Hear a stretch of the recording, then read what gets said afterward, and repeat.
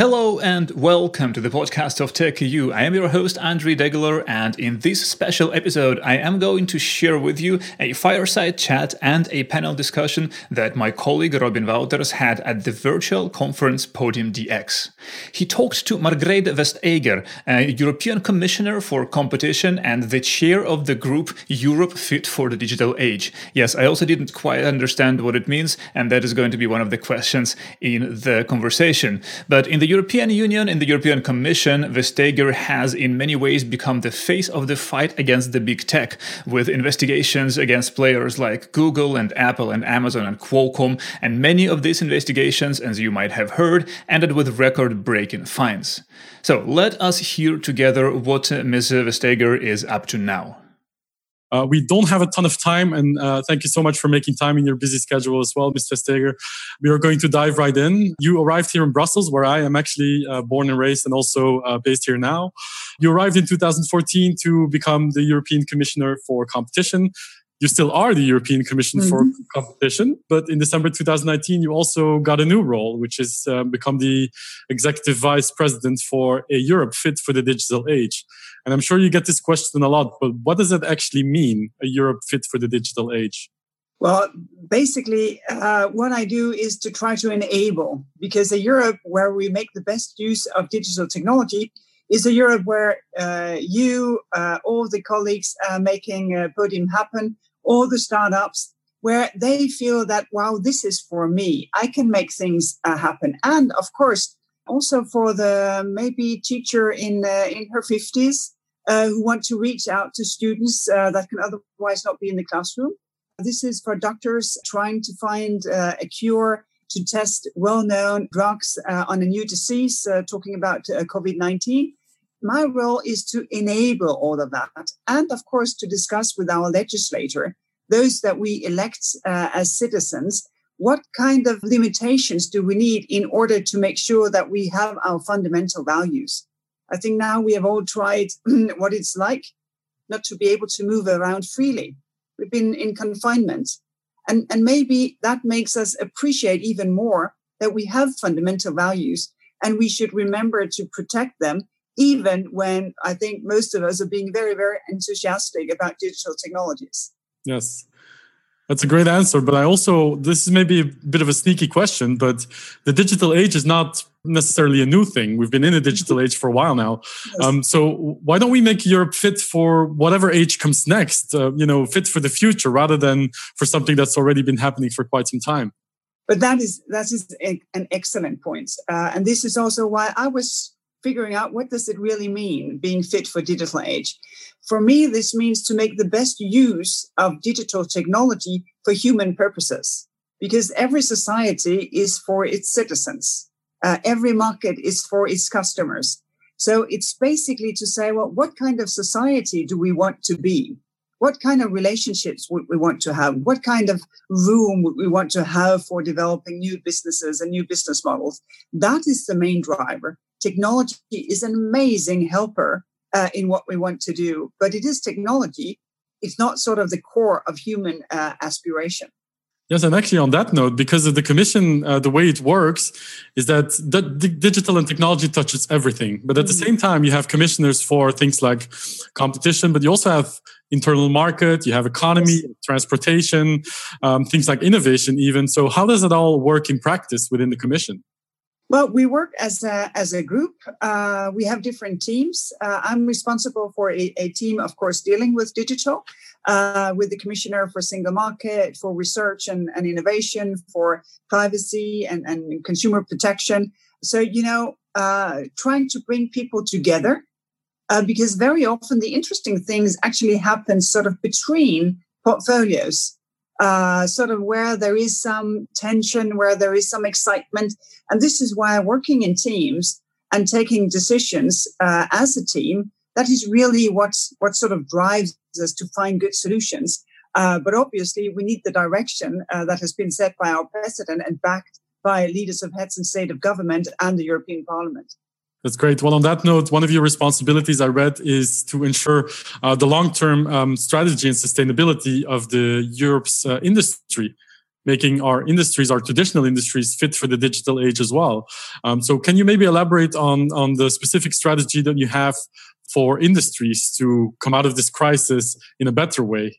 Well, I think, unfortunately, Europe lost out on sort of the first wave of digitization on social media, on search. We all know that the giants, they are American. But we have a talent that we have almost kept a secret, which is the business-to-business technology. Amazing use of Internet of Things data, industrial data, data that are not necessarily personal or private, sometimes in between, and sometimes strictly not. So trying to make sure that we have the capacity to use this. Over the last years, we have built European high-performance computing. 8 different sites have this. And we are now pushing for 5G deployments and doing that in a secure manner. So it's both to say, well, now let's make the strategy to make this happen because we have the potential, both in traditional business, but also in the many, many startups that is meeting out now at Podium. But we need the infrastructure. Without the capacities, without the infrastructure, we go nowhere.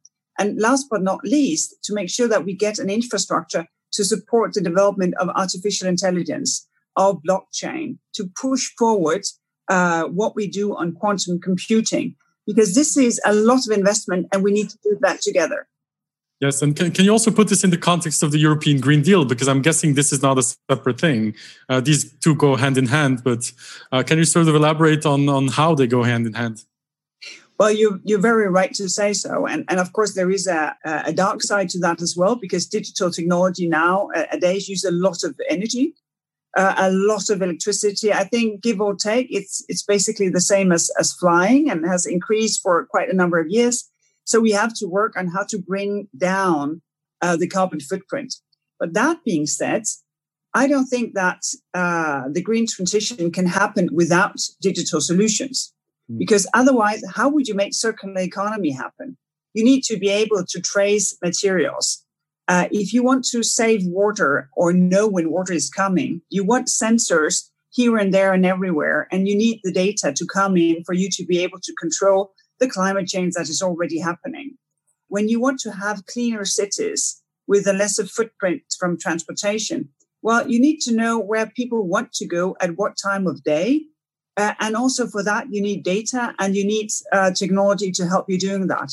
So the promise is, of course, that we can do green transition by the use of all the digital technology we know already, and that has to come. But we need to get in control of the energy consumption. Yes, absolutely. Going back to your new role, which you stepped up into in December 2019, which seems like the world was in a completely different situation back then. A lot has changed since then. So obviously since February, March, how has this affected your role within the Commission and also your day-to-day operations over there? Well, I have never been in Brussels for such a long time. I have now been here since 9th of March. But usually, I would travel 1-2 days per week. I would go to Podium Live. I wouldn't stay in Brussels. So for me, everyday life is very different. And I have learned to use a lot of different sort of conference facilities. That be Zoom, that be WebEx, that be Skype for Business, that be a couple of others as well. But also on a larger scale, we've all had this crash course in digital. So the baseline has changed. We know so much more now than we did 2 months ago. And the dark side of that is, of course, also that I think everyone sees that the giants, they can make the most of it. So our ambitions to keep the market open for innovation, for startups, to make a breakthrough, that ambition, of course, there is an even greater sense of urgency. It cannot be that we just let the gatekeepers decide who should be successful, who should not be successful. It must be the ideas you come with, the investors that you can persuade to come on board, the customers that you meet. That is what should decide whether you are making it in a market. Yeah, absolutely. I concur, by the way. I was born and raised in Brussels, but I don't think I have even spent that much time in Brussels consecutively myself. You were talking about gatekeepers, which brings me very, very nicely to the next question, which is the fact that in your role as Commissioner for Competition, which was quite a high-profile one, you have been called a lot of names. Some not so flattering, some very flattering, and some depending on your own political views or perspectives. But one thing that keeps on recurring is that you are an enemy of big tech companies, which I'm sure is not true, or at least not the full story. So I was wondering, what's your take on this? When people call you the enemy of big tech, how do you respond to that? I think it kind of comes with the job, because my job is exactly not to be overly friendly with anyone, basically. But the second thing is that I never pick an enemy, and of course not in a company. What I would focus on is the behavior, because just as humans, also most companies, they have different sides, and something is perfectly fine, and then you find out, oh, actually this was not legal, so you stop doing this, and you have to change your behavior for the future. I try to see, well, how can we make sure that the market works, and not just to pick the confrontation for the sake of the confrontation, because that doesn't open any doors for startups, for people who are in the phase of scaling up. And that is what we need. Yes, absolutely true. I was also recently watching one of your speeches at the College of Europe here in Bruges, here in Belgium, where you talked about unfair competition and that the rules should be the same for both small companies and big companies, which I thought was a really interesting speech, because it sort of it begs the question: how do you ensure fair competition between the very small, fast-moving companies and startups and big tech companies who also have their role to play in innovation? So how do you marry those two? Well, actually, if one wants to make it very pointy, I think the big ones, when they get so big that they are gatekeepers, they should have more obligations than the smaller one. Because, we have the saying, the broader shoulders, they should carry the bigger load. And what we see is that in markets that are digital, you have marginal cost coming down to zero. You have the network effect. You have a different market dynamic. So you also get a competition for the market. And once you win the market, basically, you set the rules. You become a private regulator. The problem is that we know not from one, not from two, but from 3 Google cases, that these are not necessarily rules that cater for fair competition. So this is why we would want to do regulation to say, well, there are numbers of do's and don'ts if you are a gatekeeper, because otherwise the smaller companies, they do not have a fair chance of competing for the market, for the customer. Yes. Well, I have a perfect follow-up question about that, because I was reading in the FT yesterday that all the different government measures that are being implemented to help startups come through this crisis alive might be flying in the face of the EU state aid rules and the competition rules that we have in place. Is that something that concerns you as well? Is that something that you think we can fix? Well, right now, of course, the needs are so much bigger. So we also enable much more aid from the different member states to reach businesses, because we have had a slowdown before. We never, ever had a lockdown. So obviously, the needs are unbelievable. And here, of course, we try to make sure that also businesses in different sort of life situations can get some help. My concern is that we cannot just leave it to the 27 member states, because they're very different. They're different in size. They have different pockets. Some have very deep pockets, some not so much. Yeah. So we need also a European recovery plan, and we need to be able to deploy funds in sectors and countries where you do not have the same opportunities as in countries where they have much more sort of fiscal room to step in and to help. Yeah. On the topic of government help for startups in the first place, there's actually quite a lot of debate in the community about, should governments be bailing out startups in the first place? Should we not be looking at the very essential industries first and look at startups later? Where are you on that point? Well, I think it's of course a very difficult choice to make, but startups hold sort of the DNA of the future, because if you are a startup, if you are sort of grasping just a small part of the market yet, but you have a sense of what is coming, and you can put new technology into real life services and products. Well, we cannot sacrifice that for the businesses that has been around for decades and decades and decades. So I think we have to be nuanced. Also, because very often the bigger businesses with a long history, they very easily attract the attention of policymakers.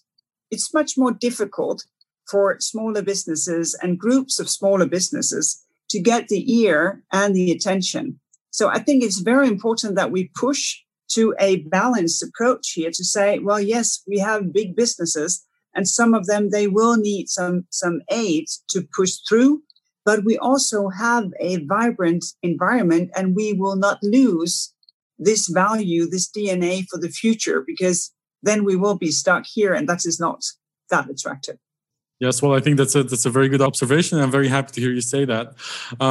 Going back to the big tech companies, you recently said that in this crisis, big tech companies actually have an opportunity to prove themselves and to show their good side and to really be proactive in coming out of this crisis in maybe in an improved way. So, can you maybe elaborate on that statement?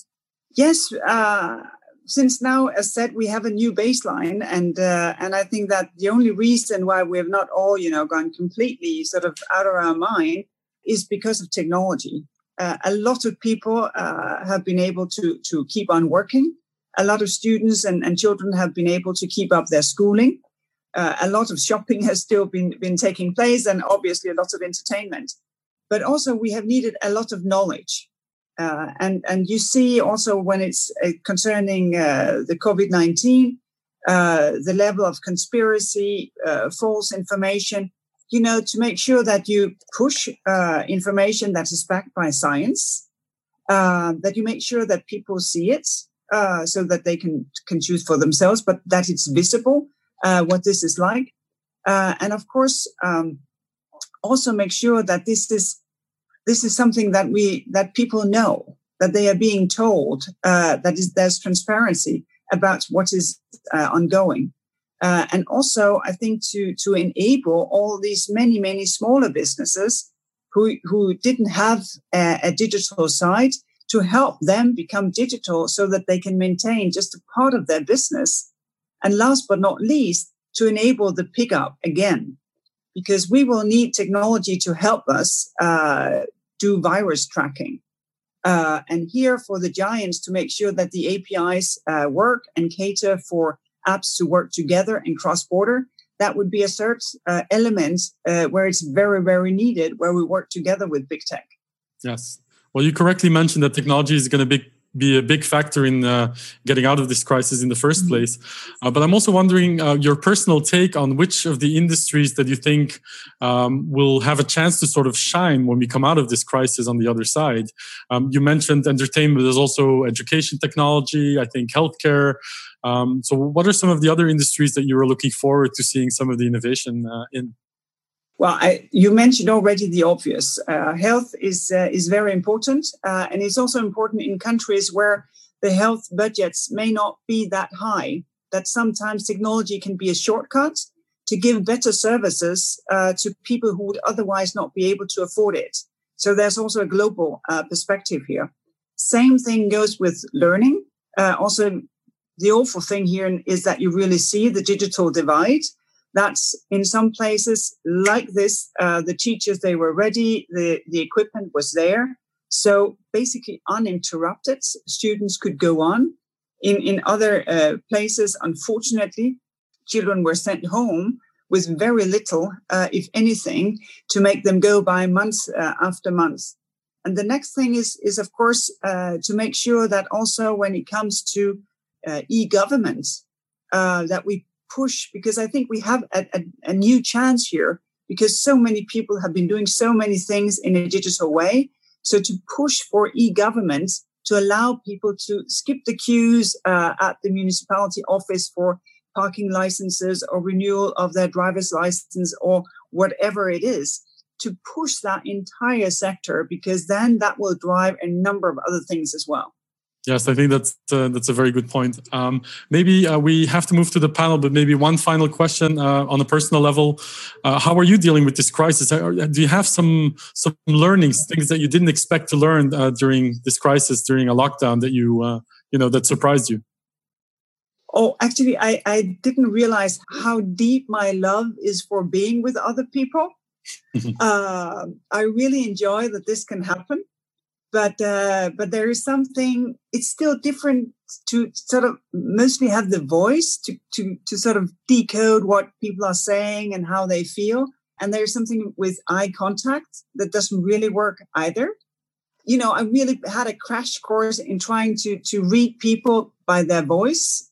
But I think we are very, very dependent on human interaction, real human interaction, in order really to grasp where other people are and what they think and how they feel. That's a good point, and I concur. And I would like to thank Podium for at least bringing us together virtually. Yes, such a beautiful stage. Thank you so much for the fireside chat. Thank you very much for this. It was really nice talking to you. Likewise, appreciate it. Now, the next part of this episode is the panel discussion that Robin moderated after the fireside chat. In it, him and Ms. Vestager were joined by two other people. First one is the futurist Gerd Leonard from the Futures Agency. He's based in Switzerland. And the second panelist is Emilia Stojmenova-Duch, the head of Slovenia's Digital Innovation Hub for PDIH.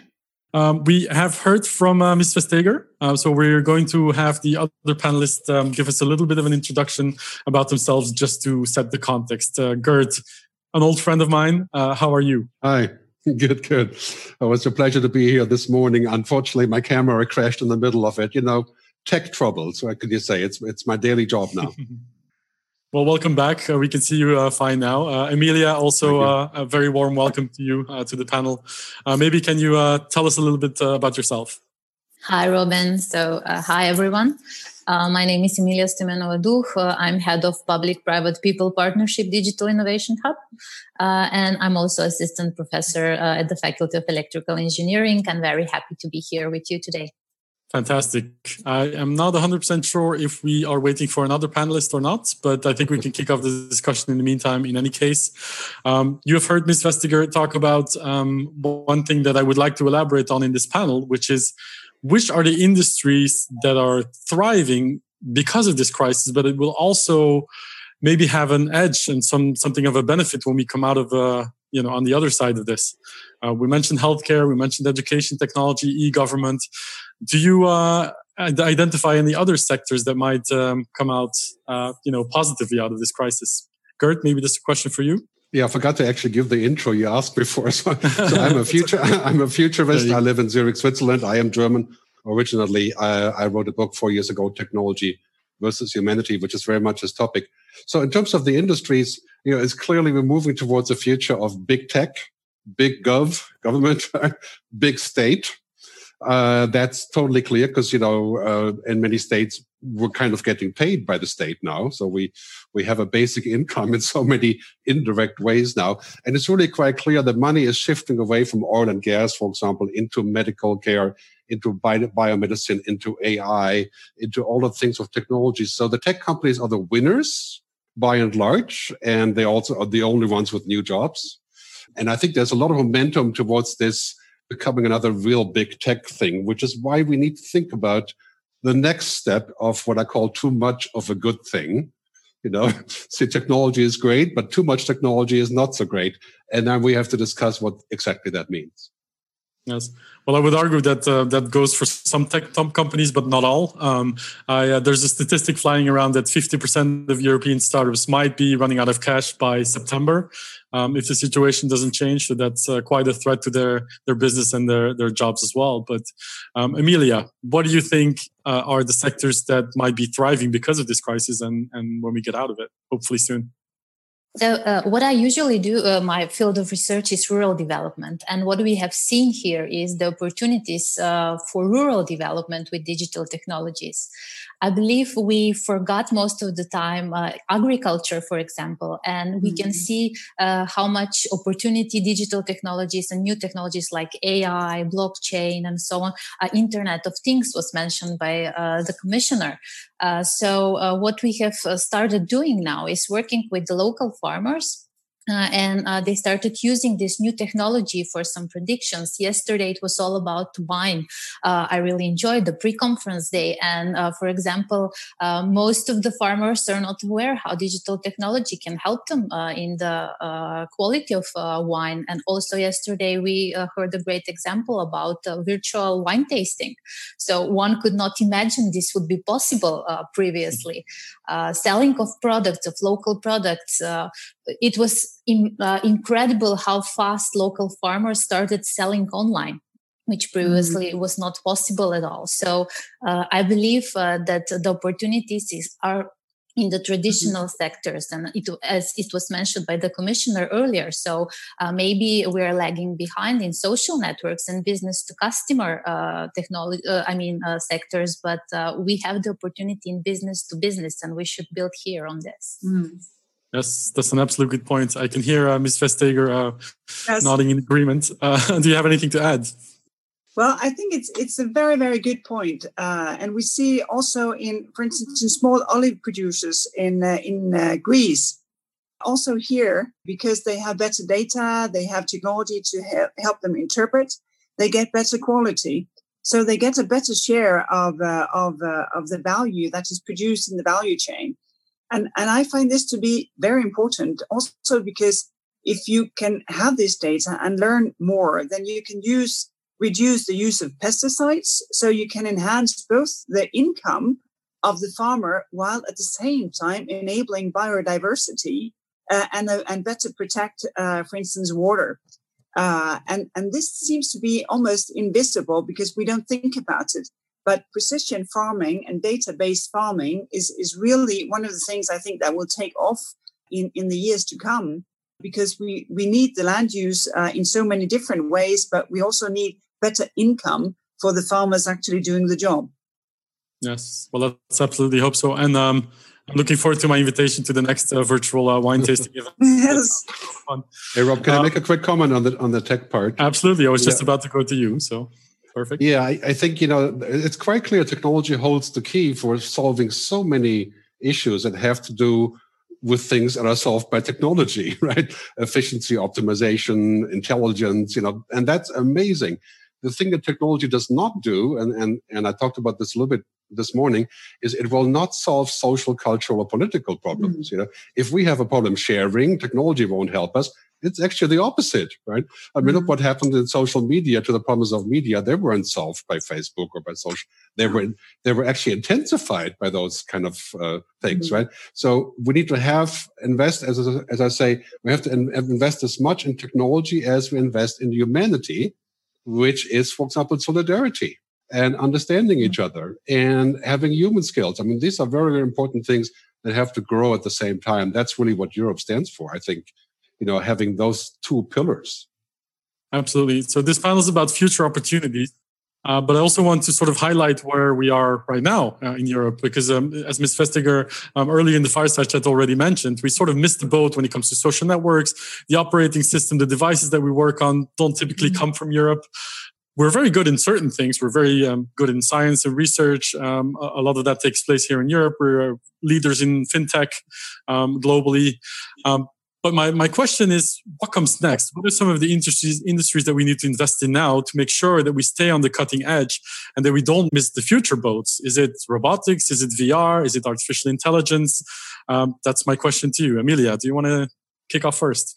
Yeah, sure. And it's a hard question, actually, because I don't know how to predict this. What are the industries? But what I would like to build on is that technology, as also Gert mentioned today, it's a tool. But we need this tool. And most importantly, we need to know how to use that tool and what for. So I would like to speak instead of what industries we should work on, we should build on digital skills. And we should make sure that we not widen the digital gap. So because what I'm afraid is happening is that some of the industries, like you were mentioning, robotics, AI, and so on, we have a lot of excellent experts. We have a lot of talent in Europe for that. But on the other side, we have people, the communities who are not aware of these technologies. And we need to raise the awareness about these technologies, because otherwise people are afraid. There is a lot of fear to using these new technologies. You can read the debates about 5G, about then collecting data. So it's all about surveillance and so on. So I believe that we need to work on the industry, to bring the technologies in the industry. But at the same time, we need to raise the awareness among the whole community. And an additional thing also today, again by Gert, it was mentioned about smart cities, how smart they should be. But I think that we are not using the opportunity of the digital technologies within the cities inside. So, but for this, we need really to lose the fear in front of the technologies with everyone. Today was mentioned the education, the schooling. So how to convince a rural teacher, a teacher in rural Slovenia to use digital technology and to bring the class to a virtual tour in Versailles, or maybe a local farmer. I'm right now at the Slovenian coast. We have olives here as well. So how to use prediction data for better olive oil. So I think it's more about building on the skills than predicting what industry should we work on. Emilia, I think you make an excellent point. Is there a risk of this technology sort of advancing too fast for society to be able to catch up with? Ms. Vestager, I'm sure you have an answer for that. Well, the risk is, of course, that we get to think that it's about the tool and not about what we want to build. And of course, it's wonderful to have a toolbox and you open it, all my shiny tools. But if you have no idea about what architecture, what rooms, what kind of life should this house hold, then I think you will lose out. And the thing is that we have a planet to save. This climate change doesn't go away. And we also have a number of promises that we haven't kept. Sort of the promises of universal health care of high quality, the promise that every child can use its talent and learn much more, a promise of clean water and air that you can breathe. And I think if we put those promises, that's a lot of purpose. It makes sense. This is what you want to throw yourself into. Well, then I think we will develop all different kinds of technologies that serves this purpose. And I think what Gert is saying is very, very important, that we remember also to invest in the humanities, because without the humanities, we will get to think that the tool is what is important and not how we use it. Gert, I have no doubt as a futurist that you can also build on this discussion to share your own insights on this.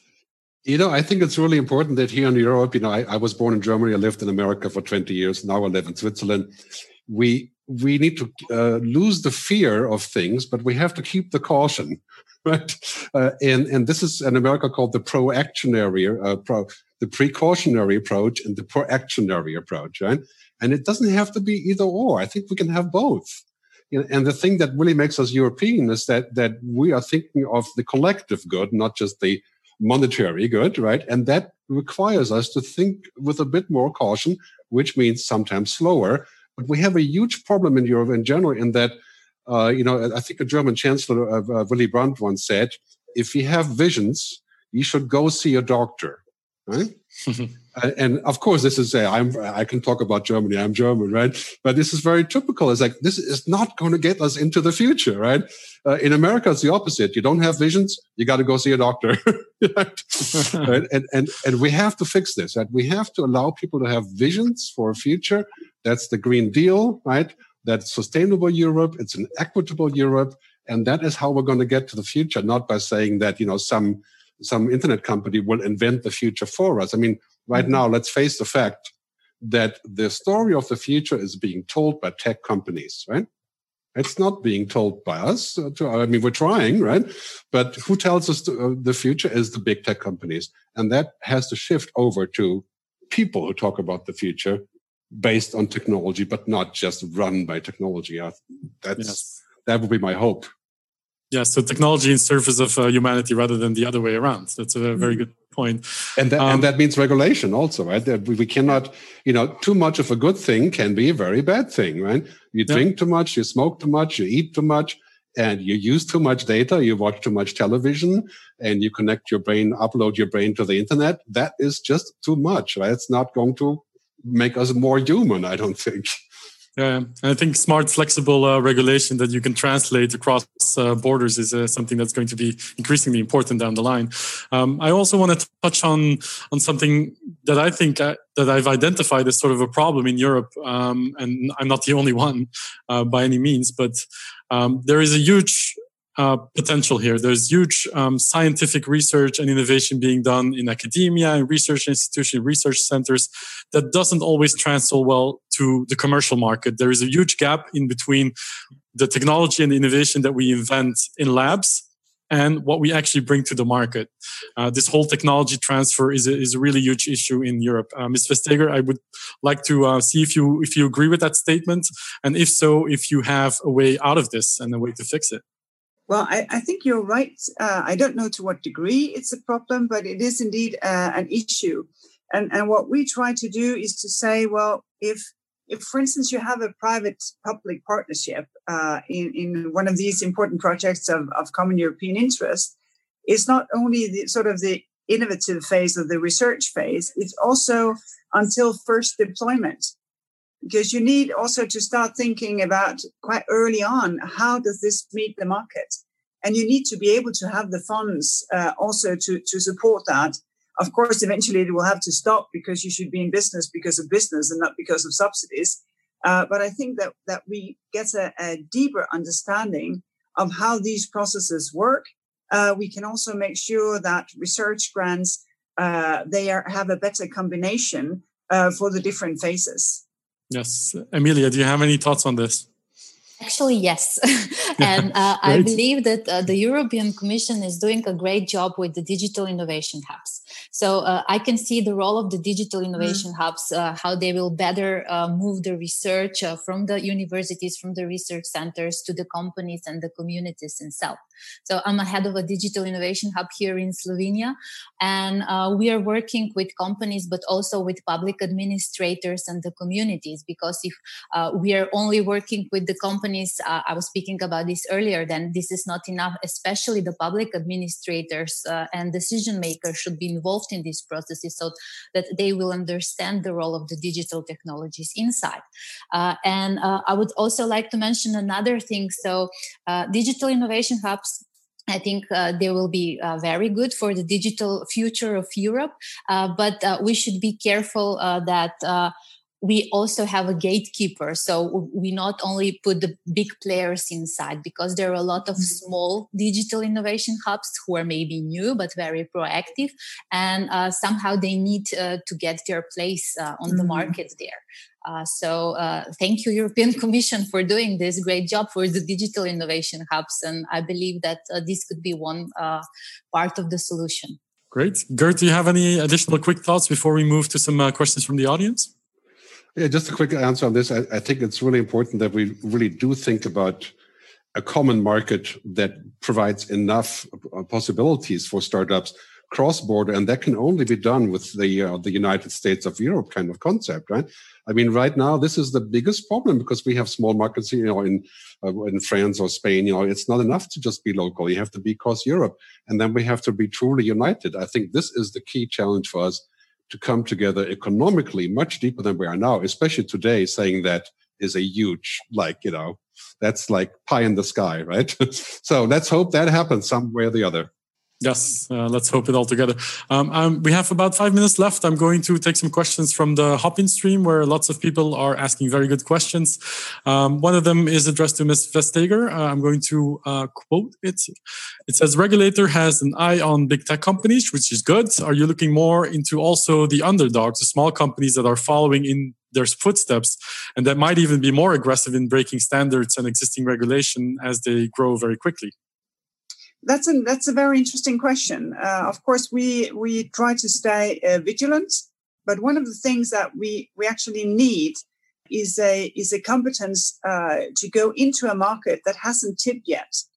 where an investigation could show us, oh, there is a risk of tipping here. There's a risk that someone with an aggressive behavior, but maybe not illegal, is changing the market dynamics and making it very difficult for us to step in here.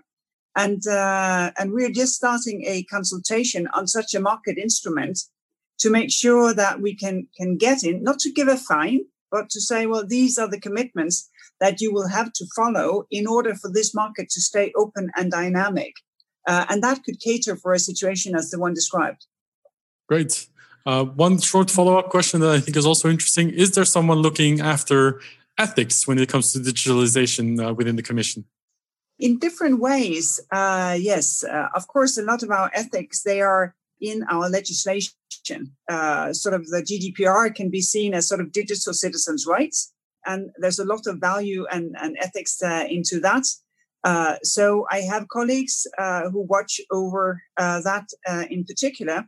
And what we have been doing with where I have been responsible, for instance, with artificial intelligence, is to say, well, we've been working with a huge number of external experts exactly on ethics.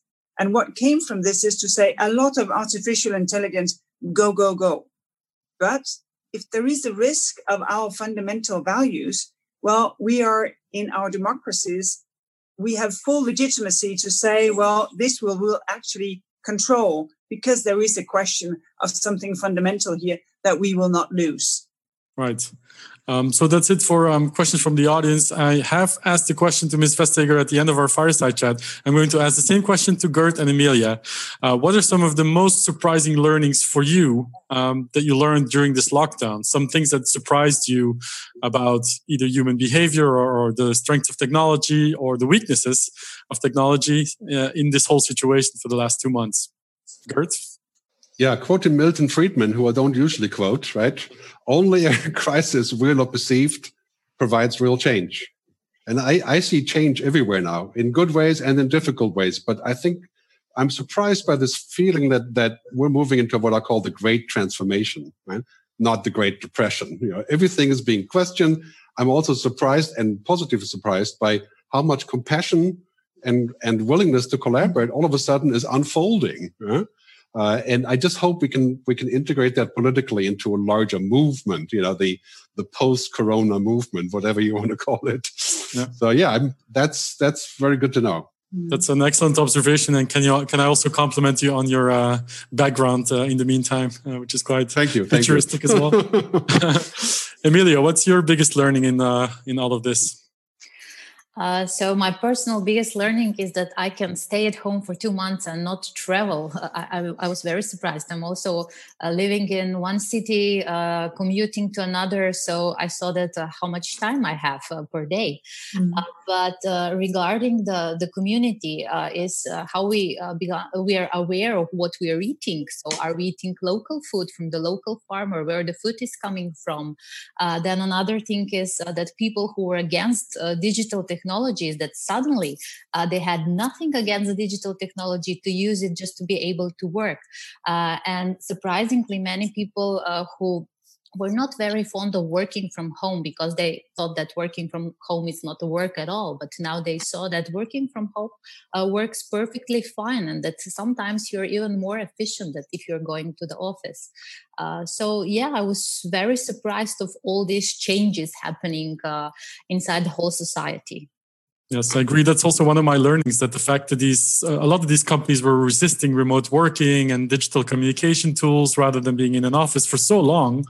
And now that they're forced to, suddenly it becomes possible and even maybe even more productive. And so we'll see how how lasting that change is, when we come out on the other side of this. And I also said this yesterday I was a speaker at the EU versus virus live stream, and I said something that I think is worth repeating here, is that I think this crisis sort of brings out the best in people, but it also brings out the worst in people. It also exposes some of the flaws in the system, both on the political level, in healthcare, on other subjects as well. So my hope is that at least we take this whole time that we have as an opportunity to look at what's going on, to really learn from it, and to make improvements down the line. Ms. Vestager, I'm going to give you the last minute to give your thoughts for the Podium audience and, of course, the virtual audience that's watching from their homes. Well, thank you very much. It has been great, and I really like the consideration both from Gerd and from Emilia, because I think these are the observations that will make sure that we do not forget what we have learned under confinement and with this digital crash course, but we'll also make sure that we do not forget everything else that we knew already. That societies is for citizens, that markets is for consumers and customers, and that we have a responsibility for when we use digital technologies to make sure that they are put in place for the best use. Of course, I hope that many of the startups on Podium will make loads of money, but I also hope that they will drive technology to enable us to do some of the things that we would want to do. We want to fight climate change. The planet is still at the table, despite COVID and everything. That will enable us to fulfill some of the promises that we haven't really kept yet about education and about healthcare and about a clean environment, clean air, clean water. We still have so much to do, and I'm really enthusiastic to see what can happen in a situation like this when we have to. But just on picking up the last thing on Gerd, the care, the empathy, the helpfulness in so many people has shown that civilization is not just a thin layer. It is really who we are. We have a very strong culture, and that strong culture can also make the best of technology. So thank you. Well, thank you for sharing these positive closing thoughts. We are right on time.